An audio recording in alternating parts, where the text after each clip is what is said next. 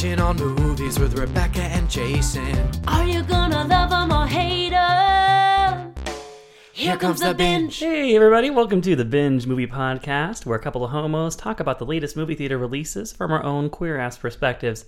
My name is Jason Leroy. My name is Rebecca Olarte, and today we're going to take a look at 3 new releases: Allegiant, Miracles from Heaven, and Eye in the Sky. And as always, we're going to rate these movies on a 3-tiered scale, with Binge It being our highest rating. Consumer moderation means it's okay, but it's kind of meh. And send it back Means life is too short for that mess. Well, let's get started. Okay, Jason, what is up with you? What's new? What's happening? What's going on? Give me the skinny. Well, so guys, first what you need to know is that before we start recording this, Rebecca and I sat here and sang Vibology and Rush Rush by Paula Abdul almost in their entirety. It was my favorite part of this entire podcast. Yes, and you guys didn't even get to hear it. I know. I don't even know. I was like making up names for myself when we were doing audio tests, and then I said I was a doctor of vibology, and then one thing led to another, and then we were singing into the mics. Yes, and then we were talking about the violins that she uses, and are they real or false? And it was an intense debate. And we both maybe were close to tears just through the emotion of living Rush Rush. We're gonna have to do something about that after this. Yeah, maybe quick run to the Mint. Maybe I wonder what karaoke to Rush Rush, or maybe and ononioke to Rush Rush. Oh, next. Oh my God. Next time. Okay, it's a date. So what's new with me? This week I did something that I have never done in my adult life, and not only did I do it, I did it twice. And it doesn't involve a lady. And it's much more boring than what I'm setting up. I went without coffee. Oh. I'm sincere when I say that. I don't think I have ever not had coffee a day in my adult life. I like that the "What's Up With You" section is turning out to what you ingested this week. I know. What's going in you is actually the question. Should be asking you, but shouldn't. Here's what's slipping down my gullet this week, or not, as the case may be. We need a little theme song for that section. I'm sure I can cook up something real quick. Here's what Jason, here's what he's eating. No, I don't know. I don't got it. Go just work on it. Yeah, I will. So yeah, I've been doing these hot yoga. I feel like my stories just make me sound insufferable. I'm like, well, the thing is, I've been going to these hot yoga classes. Oh my God. I know, I'm terrible. How many shows have to make you sound insufferable before you think you actually are insufferable? What's the number? But then, I don't know. Then I just now I'll just start coming up with fictitious stories to answer the question of what's up with me. Is that what you want? I'm trying to be genuine with you and with our listeners. But no, I've been going to these hot yoga classes on Mondays and Wednesdays, and they're 10:45 a.m. And I found out the hard way last week that if I have had 20 ounces of coffee right before I am contorting and trying to put my face between my fucking chins, that it is a recipe for disaster. Yeah. And so Monday I was you feel like you're gonna have a heart attack, or well, you just feel like it feels like an acid refluxy kind of thing. Oh God. Because it's coffee, and it's just rising up because you're literally bent over completely at the waist, putting your face between your shins. And I thought you said chins the first time. My face between my chins? First of all, how dare you? Second of all, I misheard. These mics are terrible. What would that even mean? Yes, blame the mics you bought. God damn it. This podcast is over. Shins. Well, how would my face go between my chins? How would that even work? I don't know. Did you think I was a joke? No. No. Well, now I feel like an asshole. Yes, way to go. That's what you said the first time. Just body snarking me all to shit. The tea is scalding hot today from Rebecca, guys. Yeah, sorry. Anyway, Vibology. That was fun. Remember that? Remember we were having fun? Remember before this terrible gauntlet was thrown? Go on. So no coffee. You're like, so anything else in the story? Just no coffee? Cool. Back onto me. Yeah, I don't know. I just didn't have coffee. And I have my entire adult life, I have thought if I were to not have coffee in the morning, that I would probably die within an hour. So it was one of those things when it's nice to be surprised about yourself. That this thing that you just do as a matter of ritual, as a matter of habit, is actually not essential to your survival. That should make it feel like more of a treat. Yeah, exactly. I'm just coffee's something I don't need. And then, cut to your coworkers and they're like, he's a son of a bitch on Wednesdays and Mondays. It's he literally sleeps the entire afternoon. Productivity is down. Exactly. He's spending too much time with Rebecca.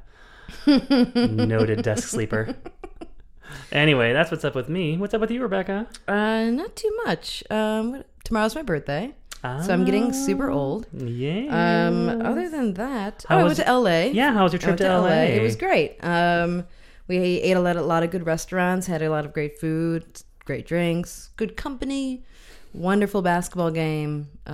It was a real treat. I like LA a lot. Mm-hmm. That's it. Did you do any fun lesbian things? No. No lesbian things in LA? No. I mean, you went to see a basketball game. Yeah, I mean, with your wife. That is true. So there's that. Just in existence. Just the mere physical fact of you being there turns into a lesbian thing. Exactly. So you answered the question correctly. I make it a lesbian thing. Right, exactly. Between your chins. That's where the truth lies. Sorry about that. Should we talk about the movies? Please? We can try. Okay, we'll try. The first movie we're going to look at this week is Allegiant. After the earth-shattering revelations of Insurgent, Triss must escape with 4 beyond the wall that encircles Chicago to finally discover the shocking truth of what lies behind it. Triss, to your people you are divergent. To me, you are a miracle. You are genetically pure. The rest are damaged. 4? Damaged. You are the only one worth saving. So, I don't know anything about this series. Lucky you. I feel like I only had time for one young adult novel series, and I went for Hunger Games. I feel like I made the right decision. You did. So this is what I think it is, the poor man's Hunger Games. It is 100% the poor man's Hunger Games. Yes. So that would make this the Mockingjay Part 1? Yes, this is the Mockingjay Part 1. Okay. This is like the first part of them taking the last book and splitting it into 2 movies. Cute. Even though... the one thing they copied from the Hunger Games was the one biggest mistake. Yeah, the biggest mistake that it made. Yeah, it's very similar to where they're at in the Hunger Games Mockingjay Part 1 because there's a lot of overlap in the structures between what the Divergent series are about and what the Hunger Games series are about in terms of like this kind of dystopian world where everyone's broken into this kind of caste system and the ruling elites are the villains and then we have this this young every woman who rises up and takes them on and excels in battle and all this shit. And then what's happening as we're rounding into this Part 1 finale is that like the rebels have now risen up and overthrown this ruling class, but then we start to see like, oh, maybe they are also bad. I've heard this story before. Yep, it hits every beat, and it just is just another lesson that anyone who wants to hold power is just a bad person, which is a valuable lesson for an election year. This is targeted to young adults, right? Yeah. Those dummies. they'll watch anything. Ugh. This comes like a beat and a half after the Hunger Games in terms of releases. Does it improve upon in any way? Does it see where Hunger Games went? Well, apparently not. They're doing this Mockingjay Sitch. Well, I think the one way that the Divergent movies improves upon the Hunger Games movies is that they have a much stronger visual aesthetic. They're much more stylish. They're much more stylish. They have stronger visuals. And Hunger Games is always kind of... I don't know, pretty basic with its visuals. It didn't really... You didn't like the dress that caught on fire? Well, that was a fine effect. I mean, an overall sort of visual aesthetic. Hunger Games didn't really seem to have one. I think they switched directors a few times and it just seemed inconsistent visually. And just in terms of like how the camera moved and how the camera told the story. The Divergent movies have that over the Hunger Games. So aside from that, no, they don't have much to commend them. I mean, like in every way. I mean, Shailene Woodley is the poor man's Jennifer Lawrence. It extends the whole way across. I have now watched 3 of these movies. This is the 3rd one? Yes, and I have not retained like a goddamn bit of it. One of the biggest problems with these movies is that they never leave exposition mode. Oh, that's your least favorite thing? Yeah, it's like it never stopped because this world that the author Veronica Roth created in the books is so complex, so needlessly complex, that it never just stops to let you enjoy the moment.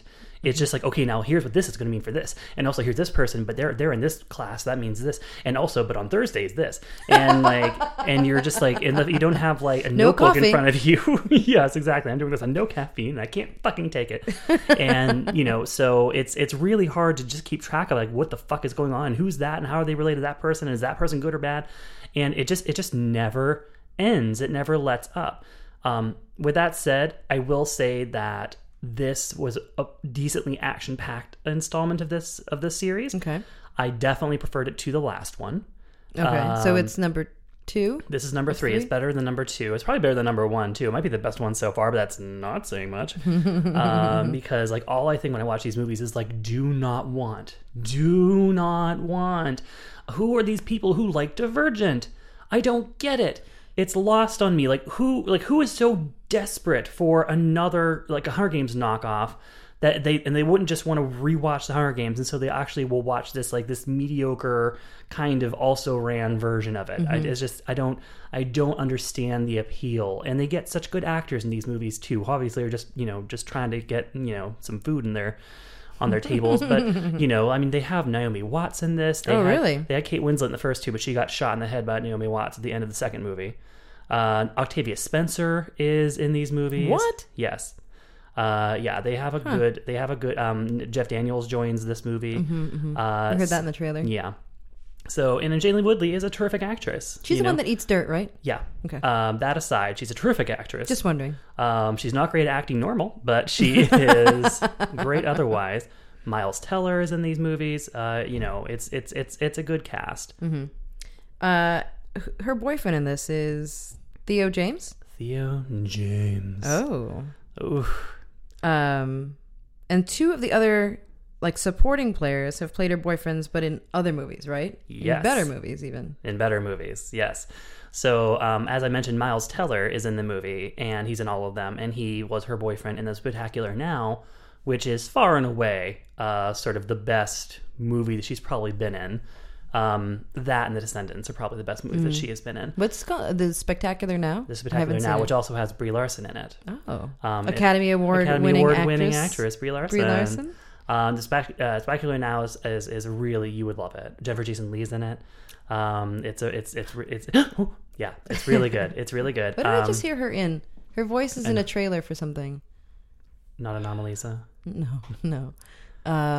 It's something big. Is it the Superman Batman movie? Oh, maybe. I think. Or are you thinking of Holly Hunter? Is she in the Superman Yes. Batman movie? Her voice? No, she's in the trailer. It wasn't a look thing. It was a voice thing. I thought it was Jennifer Jason Leigh. Yeah, she's like Superman or Batman, like just doing her Holly Hunter voice. Could be. Not that she sounds like Jennifer Jason Leigh, but I feel like that's who you might be thinking of. Could be. But yes, so Miles Teller, and then also way to get us back on track. I think you go down this rabbit hole of like name this voice that Rebecca doesn't have an impression of and is just saying a voice. So Ansel Elgort plays Shailene Woodley's brother in this movie, and he was her love interest in The Fault in Our Stars. Oh, that name just rolls off the tongue. Ansel Elgort. Heartthrob, Ansel Elgort. Yes. So they're both in this movie. And the funny thing, and Theo James plays Thor, who is her love interest in the Divergent movies. Mm-hmm. And this man, this beautiful man, wow, does not have a bad angle to be filmed from. This is the most gorgeous, gorgeous man. Like, he makes the other 2 dudes look like fucking chopped liver. Oh, wow. And so it kind of gives almost this weird boost to Shailene Woodley sitting there. Like, they have a lot of scenes, the 4 of them together. And she's like, they'll be like driving the 4 characters together. Okay. And like they have a bunch of scenes in like a vehicle trying to drive across the desert, and she's in the front seat with her like hot ass boyfriend in this movie, and her like 2 exes are in the back seat, like looking all dumpy in comparison, which is kind of funny. But the funny thing about Theo James in this movie though is his character is supposed to be Naomi Watts' son. And Naomi Watts is like the leader of the rebel movement that maybe is not so great. And but even though she's his mother, he can't ever really say like that. He can't really call her mom that much because it's so emasculating, and so he only calls her by her name, which is Evelyn. Oh, and so he's never like, he's always like, we have to find out what Evelyn's doing, because it wouldn't sound as cool if he was like, we have to find out what my mom is doing. So the fun game to play if you find yourself unlucky enough to watch Allegiant is to just replace the word Evelyn with my mom every time he says it. Have you ever seen the Onion video of the movie critic who talks about the Hunger Games movies? I don't think so. We'll link to it in the description of this podcast, but it's just this Onion critic, and he's like, and he breaks down the movies, and he's just like talking about which boys are the hottest. It is that's basically what it's very relevant. It's a guy. Yeah, it's a guy. Yes, especially with this next question. Yeah, exactly. So we have Miles Teller, Theo James, and Waldorf Kirchman. Wombat Waldorf. Alden. Wombat Dusseldorf. Ansel Elgort. Ansel Elgort, that's it. Yes. Okay, Jason. You can't wait for me to ask you. Marry, fuck, kill. Oh, Rebecca. These questions, they're so objectifying. Where do I come up with them? I expected better from you. Okay, so I have not given this a lot of thought, but... As you take out your notebook. Let me just get my spectacles. So I think that I would marry Ansel Elgort because I think that he would be a lot of fun and he's kind of cute. I would fuck Theo James only because he is also a model and he's dumb as a sack of shit and he can't act for a damn. And I would kill Miles Teller because he's a little cocksucker. Whoa, wow. Yes. Which is a well-known fact. A well-known fact. This is evidenced by every interview he's granted in the last 2 years. Uh-huh. And that's why he's killable? Yeah, because he's just an asshole. Huh. So, all right. And he's also the least cute of the three. Okay. Well, then there's that. Yeah. Let's talk about what's really important here. Yeah. Thank you for bringing me back on track. So... Sorry, I wandered into the question of substance of character. Just for like a quick second. I was going off brand. How diverse is this movie? So these movies have really diverse supporting casts. Supporting casts. Mm-hmm. Very diverse. But the thing is that going into this movie, literally in the first 10 minutes, it kills off 2 of its supporting actors of color, Mekhi Phifer and Maggie Q. That's where he's been. Yes, he's been making the Divergent movies, but now he's dead. He gets shot literally right away, like opening scene.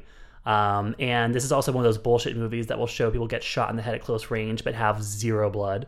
Which is just like you see like him get shot in the head at close range, and then he just kind of like falls over, and there's no evidence of the fact that this man was just shot in the head at close range. Keeping it PG-13. Exactly. It's like, this bullshit movie.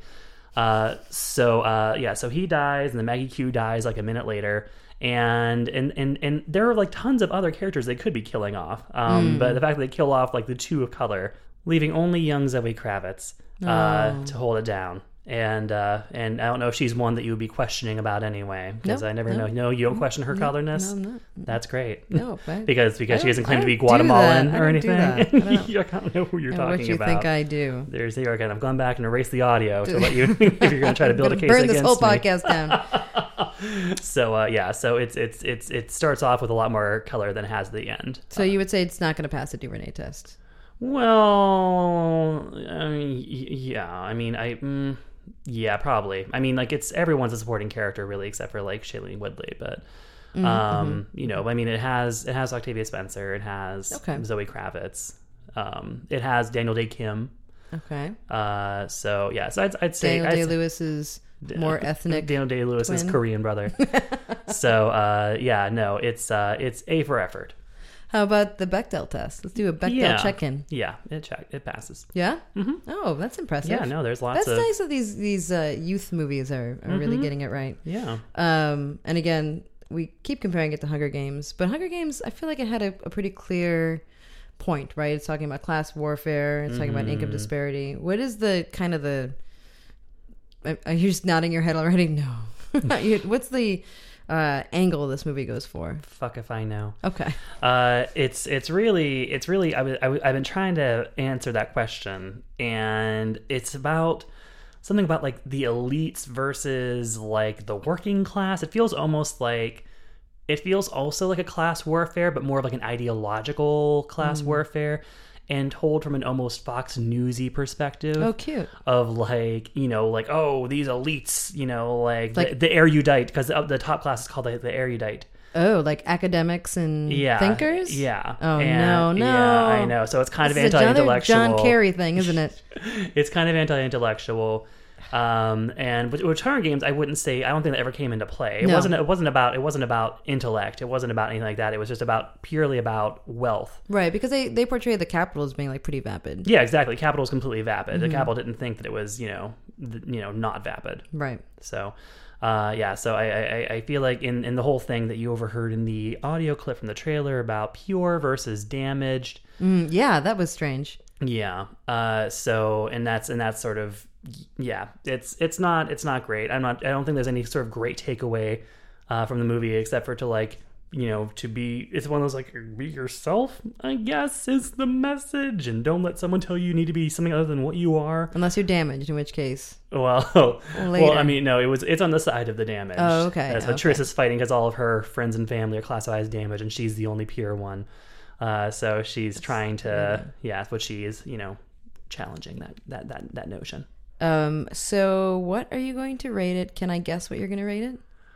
While you deliberate, here's my guess. Okay. You're gonna say binge the Hunger Games instead. I wouldn't even say binge. I mean, I would say binge the second Hunger Games movie, Catching Fire. I think that's the best one. Mm-hmm. But no, for this one, I'm gonna say send it back. Send it back. Send it back. Sorry, Allegiant. Stop wasting money on this fucking franchise. It is out now, and it is rated PG-13 for intense violence and action, thematic elements, and some partial nudity, but not that it matters because you're probably not going to see it. The second movie we're going to look at today is something I have been looking forward to talking about. Well, I've been looking forward to every moment since I stopped watching the trailer. It's called Miracles from Heaven. I can't even with this. A young girl suffering from a rare digestive disorder finds herself miraculously cured after surviving a terrible accident. It's a true story, Rebecca. When Anna got sick, I just couldn't understand it. Why was this loving little girl going through this? I think your daughter is lactose intolerant. Acid reflux. Everything looks okay. Everything's fine. Everything is not fine. So this movie is called Miracles from Heaven. Uh-huh. And I first thought, is it a live-action Precious Moments movie? It's a fair question. Is it? It is. Well, what it is it is a faith-based film, and it does not hide that. It is not right off the bat. I mean, it's in the title, right? Well, I mean, it Miracles from Heaven, which is a horrible title. Which, yes, horrible title. It's based on a memoir by the woman Jennifer Garner plays in the film. So it's sort of in the tradition of like The Blind Side, like plucky Southern matriarchs, because it takes place in Texas, who, take on the system and won't take no for an answer. But right off the bat, before the movie has even begun, there is a production company title card that comes up that says Affirm Films. And I was like, oh, God damn it. And Affirm is like cut against, like clouds in a bright sky, like looking all celestial, and I'm like, shit, what have I done? And I didn't know going into it that it was going to be as overt as it was. Then I saw T.D. Jakes' production company title card come up. T.D. Jakes is like a famous mega pastor. So I was like, oh, okay. So it's going to be like that. And then within the first 10 minutes of the movie, we watch literally an entire church service. Oh. So it opens with them in their home and with Jennifer Garner and her husband, Martin Henderson from The Ring, and then their 3 little daughters. They go to church, and then it literally gives us an entire worship song. We see everyone standing in the pews, smiling and clapping and raising their hands as they sing this Christian worship song. And like the reason it's bullshit is because all the girls are smiling and like laughing and happy too, and no child is ever happy in church. Not a thing. Nope. And then the pastor comes ambling up, who is played by no less than John Carroll Lynch, Twisty the Clown himself from American Horror Story Freak Show. I was like, not gonna be able to get past that. Sorry, movie. So it does not try to trick you into like a Christian movie. Okay, so it's unambiguous. It's unambiguous. So you can't really dock it for what it very much openly admits that it is. It's a Sony film, right? Yeah, I think it's under them. So what faith values does it promote? What are we trying to get everybody in church, or? No, it's not even that evangelical. So it really is just a story about family and about perseverance, and it's the Jennifer Garner's character loses her faith during this over the course of the film, and then gets it back. And so it's basically just about going through hard times and having like family and friends around you to support you, and just being persevering. But then the funny thing is, so she loses her faith, and everyone's like horrified that she's lost her faith. And then things work out, and then she gets her faith back, and she's like, and I never should have questioned it. I never should have. I'm like, okay, so wait, so the lesson is that like, if things work out for you, then you'll get your faith back and you'll like believe again, because that's kind of a bullshit message. Like, that's not really. Oh, like so it's like when times got tough, she didn't when times got tough, guns. She bailed, and then when things got better, she's like, whoop, I'm back. So sounds realistic. Yeah, it was realistic in that sense, but no, it's not about. There's no altar call moment. There's no like, there's no altar call. Altar call. Oh, sorry. I used some church language. Some lingo there. Altar call is a moment in a church service, whenever a Christian church service, when you're invited to like come forward and give your life to Christ. So like, let's say like a sacrifice. No, let's say like if a pastor is really doing a good job and it's like an evangelical church, then they'll be like, if anyone here wants to come forward and give their life to Christ for the first time, or to renew their faith. Sounds very sexual. It's I'm not picking up on that, but is it we're like coming at this from different perspectives? Is it like a witness thing? Like, well, it's basically you just come forward and pray. Can I get a witness? You just kind of like all come forward to like the altar, and you are prayed with by like the pastor or whatever. So point being, the movie does not have a moment where they actually are like, all right, everybody, believe in Jesus. That it doesn't get that evangelical. There is a man who they encounter along the way as Jennifer Garner and her sick daughter are going around. They spend much of the movie in Boston, which is where the specialist is. They need to work on the daughter's intestinal issues. And they come across like a non-believing father of the girl that she shares a room with. And he is sort of like, he gets turned basically by his experience. Turned? He gets turned. He gets turned to Christ. Oh, not turned. Yeah, I know. And he gets this turned. Lingo is very confusing. He gets turned for Christ through knowing this little Christian girl. So yeah. So but beyond that, and that it even softens the definition of miracles. So Jennifer Garner in this film has a very unnecessary voiceover that's tacked on very like clumsily at the beginning and end of the movie. Oh, it's like a Nicholas Sparks movie. Yes. Where she says in this voiceover literally the exact same thing that she says when she gives a big sermon at the climax of the movie. So just doubling down, just repeating, just making sure it's not lost of when these points are. And and when she's going through the points, she's saying that like, a miracle can be anything. A miracle can be a smile from a stranger on the day you really need it. Cheap. A miracle can be cheap. She's a cheap spiritual date. So so it's really not. And then even so the girl has all these intestinal problems, and then after she has finally, it seems like she's kind of like on the road to recovery a little bit. She has the intense, extreme calamity. Which, when it happened in the movie, I almost thought it was unbelievable. I was like, this couldn't have happened, but allegedly this is what happened. She falls 30 feet down the hollow inside of a tree. At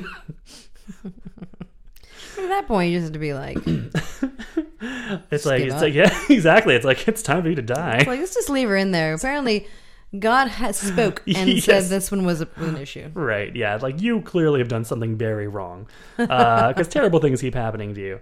But yeah, so then she's in there, and then she, like, has an encounter... with a squirrel? She thinks that she goes to heaven, and then when she comes back, when they rescue her out of the tree, then suddenly she's, like, healed. And this is their story, and they're sticking to it. But even in the movie, they don't really try to like force that down your throats, because they show like the mother and father talking to the daughter about what happened to her. And the mother's like, I just worry that when you go out and tell the world what happened, that they will, think bad things and think that maybe you're crazy or you made it up. And the daughter's very chill about that. She's like, well, you know, that's fine. You know, everyone comes to it in their own time. And the mother's like, what a wise thing to say. Oh my God. Yeah, it's that kind of movie. So it's not aggressively evangelical, but it is like unapologetically and openly a faith-based movie. Mm-hmm. When I watched the trailer for this podcast, I wanted to die. Which I guess is kind of like what happens to this girl in the movie. Yeah, the movie is not really about faith. What it's about is female suffering. So I think you were feeling that. Oh, perfect. It worked. Yes, it was rubbing off on you. You were picking up what it was putting down when you were watching the trailer.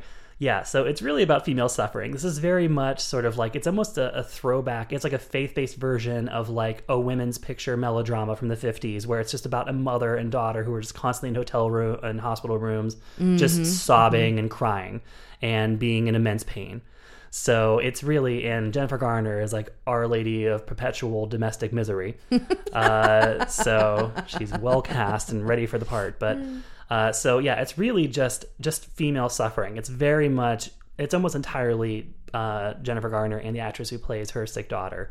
It's almost just the two of them for very, very, very long stretches of the movie. So it very much passes the Bechdel test. Unless they're talking about God the whole time, who is a man. How dare you take that patriarchal view of God? You're perpetuating regressive things. Yeah, no, it passes that. This kind of reminded me when I saw that Jennifer Garner was in it, and then I saw the trailer. Like there's the story, the story with Kesha and Sony, how you're kind of tied into these contracts for a certain number of records, and then or like the old studio system where actors had to do any movie that their studio. Right. Is this something that she chose, or is this something she was contractually obligated to be in? Because it was very surprising. I think here, I don't know why she did it, but I will say this is actually, it might be the best she's ever been. Whoa. Jennifer Garner in this movie is so emotionally raw. Really? And has so much heart and soul in her performance. I was stunned.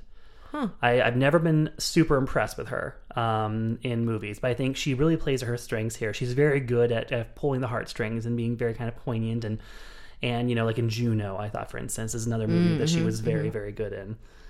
And yeah, she really goes through the ringer in this movie a number of times, and she's really heartbreaking. The emotion in this movie, one of the reasons I wasn't so mad at it is because the emotion in this movie feels earned. It really does feel earned, and it's directed by a woman named Patricia Riggin, who made The 33, which was the movie about the Chilean miners that came out this past year. Mm-hmm. So this is one of those circumstances where you watch me now and I'm losing my faith in Jennifer Gardner, and then once I see her fantastic performance, I'll once again find yes, exactly. Yes, you'll once again be a fair weather faith fan of Jagar. What the hell is Queen Latifah doing in this movie? So here's where the nice things I'm saying take a turn. So Queen Latifah in this movie is unambiguously a magical Negro. No. Yes. No. Like, okay, so when they go to Boston. Quick definition of what that is. So the magical Negro, if you're not familiar, something Jason made up. Yes, just want to put that out there. She is one magical. No, that's not. So people don't know. People might not know. So the magical Negro is an archetype. It's a trope in film.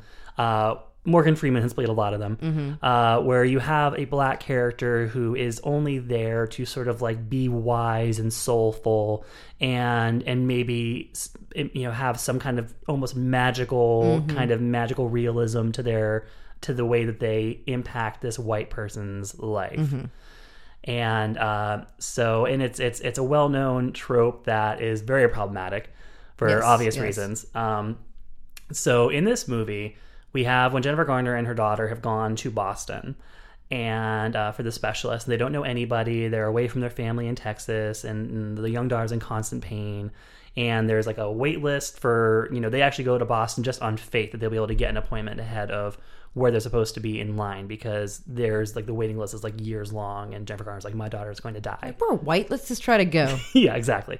So they're having a rough night, and they're at like a shitty hotel restaurant that they're staying at, and Queen Latifah is working as a waitress at that restaurant. And she kind of sees, picks up on the tension and the sadness coming from that table. And then she has nothing better going on. Nothing else happening in her life. And so she goes over and kind of introduces herself and breaks the ice, and it's just kind of funny and I'm going to say sassy because it's that kind of regressive trope character. So she's sassy in a way that engages them, and the daughter's delighted, like, what is this I'm looking at? Oh my god. And then they're like, oh, we don't, we're from Texas and we don't really know Boston. And Queen Latifah's like, I'll tell you what, how about I take tomorrow off work and show you around? Are you kidding me? I'm not kidding. Literally just met them a minute ago, and she's ready to go ahead and miss a day's pay so she can show them around. So, and then not only that, but the movie kind of makes fun of her for being, and again, bad word, but ghetto. Really? So we notice when we first see her that she has bad hair. She has like really cheap looking braids, lots of like purple ones thrown in. Like she's not meant to look like she has good hair in this movie. And then whenever she comes and gets them the next day, she pulls up in a car and it's like a broken down piece of shit car. And Jennifer Garner is like looking very like alarmed, like she's very tense and very like, ooh, I don't know if we should get in this car with this woman. Oh, and before she gets in the car, she walks them across the street, but she just walks out into traffic.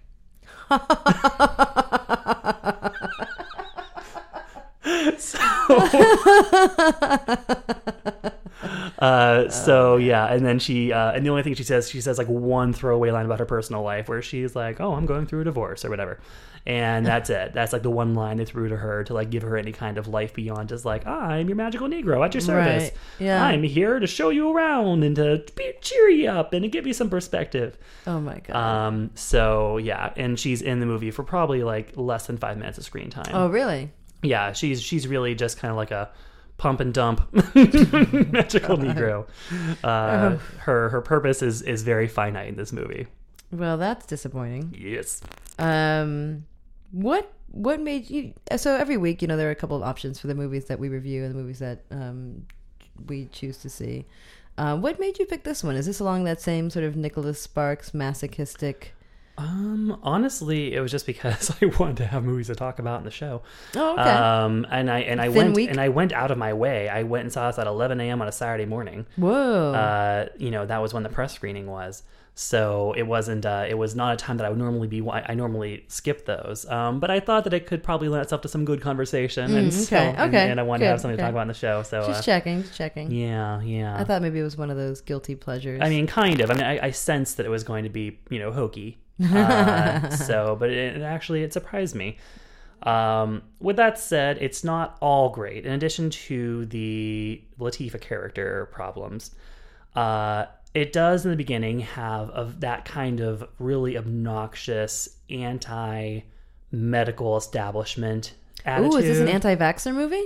It's not an anti-vaxxer movie, although anti-vaxxers might feel validated just by its portrayal of doctors. Because whenever the girl's first getting sick, and it's really hard to watch because her stomach just gets really distended and it just gets like bigger and bigger. And I'm just like, I've been there, girl. I know it's hard. Like, count your calories. Yeah, exactly. Stop I'm like, drinking I have coffee. an app for you. Exactly. just cut your wine with water. Tell her about hot yoga. So as they're going to these doctors in the beginning, being like, what's wrong with our daughter? The doctors are depicted as being very like glib and very like, well, it's probably this. And, and Jennifer Garner is looking like angrier and angrier and angrier. And so it's definitely like a doctors are assholes kind of movie. But to its credit, it also has the specialist doctor in Boston is made out to be like one of the heroes of the film. Oh, that's good. Yeah, so it's not like all doctors are bad. It just says, this is just the experience. And I'm sure it's the way a lot of parents feel whenever their children are sick and they go to hospitals, and the hospitals are like, oh, they're probably fine. And the parents like, I am home with this child every second of every day and I see them in pain and they're not fine. So I get that. But the thing that was inexcusable is that Jennifer Garner's character at every turn is looking for ways to cut the line. To get treatment for her daughter. Oh man, this movie would frustrate me. At every turn. And never once is it challenged. Never once does someone say, you realize all the people waiting in front of you are just like you. Like, you're trying to get your child in here ahead of another child who's been waiting longer. Right. No one ever says that to her in this movie. That drove me fucking nuts. So that was the one thing where I was like, this movie is so close to really being, harmless, innocuous, faith-based family drama. But like the fact that is just never challenged. Yeah. The fact anyone says, you know what, lady, fuck you. Like, who do you think you are? You can just barge in here because you think your daughter has it worse. Like, go talk to every other parent who's on the list in front of you. See how they feel. Right.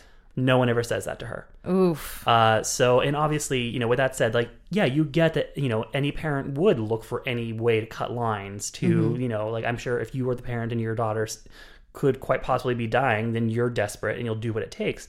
But just the fact that no one even says to her in the movie, like, everyone in front of you has the same problem, right? Right. That really bothered me. Oh, yeah. No, absolutely. That sounds terrible. What are you going to give this movie? I'm going to say consume moderation. Oh, whoa. Yeah. I didn't see that coming. Yeah.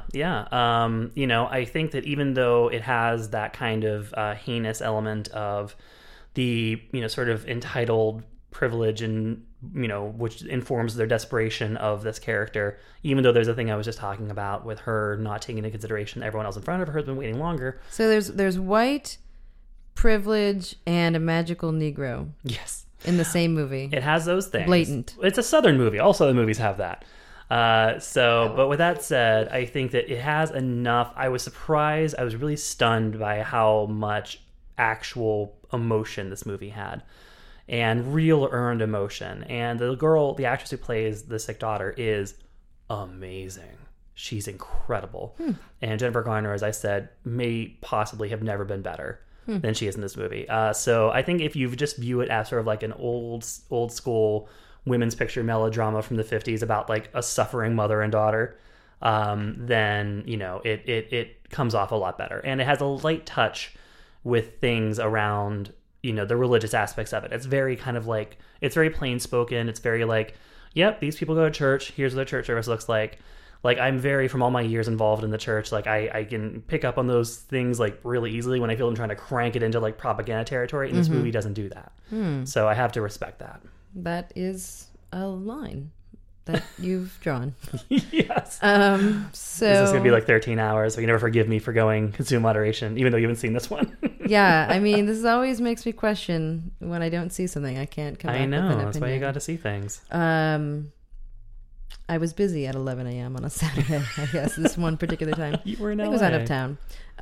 So wait, just quickly, when you say consume in moderation, do you mean wait for it to come out on video? Would you recommend, like, maybe go to the theater to see this? Yeah, I mean, like, I'm not saying I want this movie to succeed because, I mean, it's a faith-based movie and and they don't need any help from the secular press. Like, what do these queerbos think about it? Oh, they say go to it? Excellent. Exactly. This is our own queer-ass perspective. These movies do fine on their own. So I'm not saying, if any of our listeners, which is possible, think that sounds like something that would be appealing to them, then they might not hate it. I would say that, for me, it really just came down to enjoying really emotionally intense female drama. And that's what this movie gave me. Ah, there it is. Yeah. Miracles from Heaven is out now and is rated PG-13 for thematic material, including accidents and medical images. Well, that makes it sound kind of fun. So now the last movie, which is the pick of the week, Eye in the Sky. Pick of the week. Pick of the week. Pick is the pick of the week. Colonel Catherine Powell, a military officer in command of an operation to capture terrorists in Kenya, sees her mission escalate when a girl enters the kill zone, triggering an international dispute over the implications of modern warfare. What's happening? We're seeing suicide vests and a whole bunch of explosives. What's the plan, General? We have the ability to strike a target with considerable accuracy. I came here to witness a capture, not a targeted assassination. Dozens of lives are at stake if these men leave. We need to put a hellfire through that roof right now. Did I hear Alan Rickman? You did hear Alan Rickman. You heard Alan Rickman in his final live film performance. Does it make you sad the way that looking at Philip Seymour Hoffman in the Mockingjay movies makes you sad? No, it's a different kind of sad. The circumstances of Philip Seymour Hoffman's death were just very harrowing and very upsetting. Alan Rickman that was very sudden, very sudden, but it didn't feel quite as like disturbing. It's not like, oh, that poor guy, what the fuck went wrong there? Yeah. It's not like that kind of thing. But so this is a final on-screen performance by Alan Rickman, and it's a really nice one. It's a really nice, like, kind of, closing shot for him. It has some really good dry Rickman humor. Oh, nice. There's a scene where he goes shopping for a baby doll. So if you can picture Alan Rickman going like, is this the one that wets itself? Or, like it's that was a bad impression. But it was a bad impression. I know, I lost it. I can't, turns out I can't do Rickman. That's how you know he's one of the greats. I can't even get close. You're no Cumberbatch. Does he do a good Rickman? He does a good Rickman. Oh, well, he's not even human. So good for him. I won't be held to that standard. So in addition to the funny bits, there's also quite a bit of gravity and drama. And it's just a really, really nice farewell to Alan Rickman. That's good. That's good to hear. So this movie's about drones, and that's an interesting topic, right? Drones they're toys. They're that assholes fly in the park. Yes, that land at people. I know a few of those guys. They're movie villains. And in this level, it provides like a step between like somebody and a gun, right? It's like people in a room, and then there's this other layer of sort of something that you control, but it isn't like that direct. There were so many rooms in this movie. Are there? So Aaron Paul plays the guy who has his finger on the trigger, and he is in Nevada. Okay. And then Alan Rickman is in London, sitting down in like a room full of politicians. And then Helen Mirren, I believe, is either also in England or she's at a military center in Kenya, which is where it's all happening. Okay. So definitely this movie is a procedural. It is very much 100% a procedural about drones and about the use of drones in like modern warfare. So this is not a GoPro on a drone taking photos of South by Southwest. No. Okay, I totally got this movie wrong. Not that. Sorry. And the movie is almost like a real time kind of movie. Where we are watching all of these different components of this larger international partnership between the United States and the UK to go after these extremist terrorists who are in Nairobi in Kenya. And so, so they're all watching what's going on. There are these, they're using the eye in the sky to watch things. They have different ways of seeing what's going on. And they're figuring out, okay, what's going on in there? Are those the people that we want? What should we do about it? And so there's just kind of like a constant dialogue going on back and forth between Helen Mirren, who's in the command center, Alan Rickman, who's sitting down with the politicians, and Aaron Paul, who's sitting there getting ready to actually pull the trigger. And then the complication is that this little girl sets up shop right outside of this compound where they are realizing that they have a situation that would call for hellfire, as Helen Mirren says. Airstrike. Yeah, an airstrike to destroy this house and everyone in it, because they watch as two different men are strapped into suicide vests and start and film the videos, the martyr videos. And so it's the entire movie is it almost comically is about how hard it is to get authorization to do this. Or at least if you care, at least if you have like a conscience about it, right? Which they make it clear only the Brits have, and Aaron Paul does as well. Aaron Paul is very conflicted, but the American politicians, on the other hand, are like portrayed as like being like almost just hilariously disinterested in the collateral damage. Like every time that they call up an American politician, because there's like multiple times, it's all about bureaucracy. It's all about like going up the ladder, making sure everyone has signed off on this thing before it happens, and knowing what the risk is going to be and all that stuff. And anytime they talk to an American, they're like, okay, so one person's going to die who's, an innocent bystander. Why are you even asking? Of course that's fine. And the Brits are like, well, and so it definitely has that perspective. But so you really it really puts you there. It's very much a kind of thriller that you're just there second by second with them, just like on the edge of your seat, like, oh God, what are they gonna do? We've seen a few war movies lately along the scale of, there's like the 13 Hours American disgusting piece. And then there's A War, which has a very slow and Danish view of war. I'm the Danish girl. Sorry. We talked about that. Yeah. Where does this fall along that spectrum? I would say it's in the middle. Okay. Between those two. It's a very sort of just engrossing, gripping, suspenseful drama. But it doesn't there's no easy answers in this movie at all. Like, it doesn't let anyone off the hook. There is no factors arise that make anything easy for anyone. Mm-hmm. So it never gets easier, and there are consequences to everything everyone does. And there's a lot of weight to that, and so it's not like a 13 hours at all. It's not jingoistic. Mm-hmm. It's not like the terrorists are or like, all the people in this country are all lunatics, and right. And and it's all about getting our white heroes out intact. So it's not careless. It's no. I don't think that it's in any way irresponsible. One of the main terrorists is actually a British woman. That's why the UK is so involved, is because there's like a UK woman who's been radicalized, mm-hmm. and is like one of like the leaders in this movement. And so they're trying to, like, originally they're just there to take her and like extract her and capture her. But then whenever things escalate and they find out that there's the explosive vests, mm-hmm. then they're like, okay, now this is turned, and now this is about, we need to take them out because there could be untold civilian casualties. So it really is one of those movies that takes you step by step and just makes you consider each and every piece of complicating evidence that there is here. Every complicating, mitigating factor you have to kind of just weigh in your hands, and you have to, like, just, decide for yourself as a viewer, like, do I agree with what they're doing and mm-hmm. how they're going about this? And I mean, I would say it's much more European at heart than American in terms of its overall sort of moral compass.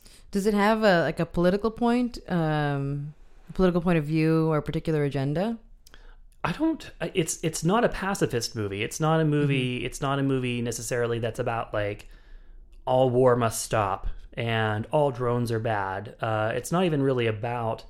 It's not an anti-drone movie. I don't even really think it's. I mean, it shows, like, the extreme power that comes with having the drone capabilities. Mm-hmm. But it's not a movie that makes you think that they shouldn't kill all these people. Okay. It's not that kind of movie. But it's basically just sort of giving you. It's not especially interested in judgment. It kind of has a detachment from what it's presenting. It just kind of says, like, well, here's a story of modern warfare. It's more about modern warfare in general than it is about drones, and just about, like, the complications that come with all the technological advancements mm-hmm. That have mm-hmm. happened. So it's not going to make me feel afraid of drones. I'm not going to sit here in San Francisco and be scared that drones are going to come shoot me. And no, I am, because one of my neighbors has a drone. But oh no. Yes. But no, it's not that kind of movie. It's not like a movie you walk away like, oh, the world's going to hell because of the drones. Right. Like, it's not that kind of movie. It's not that simplistic or that didactic about mm-hmm. what it's saying. It's really just, as I said, it's just a procedural. It's just procedural about modern warfare and about all the complications that can arise, and, like, the risks you run whenever you play in this way. Helen Mirren stars in this movie. She does. How is she? She's great. How does she act? She acts sensually. Oh, wait, what? Well, I mean, it's Helen Mirren, so she's always kind of sensual, but she's wearing, she's in uniform, so that's yes, that kicks things up a notch. Yeah, so she's there in a uniform, and she's just barking orders and just very commanding. So it's your dream journal? Yes, they broke into it again. I was a little disappointed to hear that this wasn't the story of, like, an intrepid, helicopter traffic reporter. It's your eye in the sky. Exactly. Yeah. Like Channel 5. Yeah. Maybe the next time it'll be like an anthology series. There'll just be different movies called Eye in the Sky. This is Eye in the Sky, Kenya. And they'll be like Eye in the Sky, Santa Monica. The 5 is backed up again. Yeah. So this is the pick of the week. It is the pick of the week. We're recommending to binge it. Yes, binge it. Go see Eye in the Sky.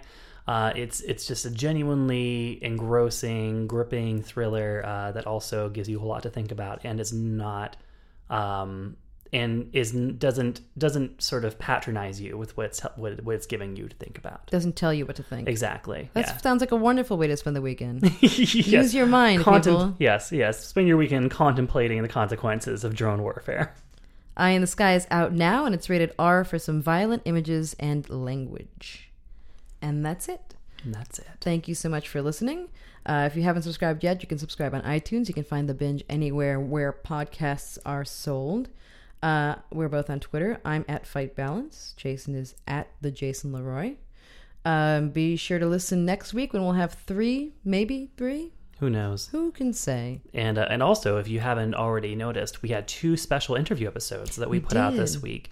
One that Rebecca did with Dawn Porter, the director of Trapped, a really essential documentary about trap laws. Mm-hmm. And then I did one with Sally Field and Michael Showalter about Hello, My Name is Doris, which is a wonderful comedy drama you guys should also check out this weekend.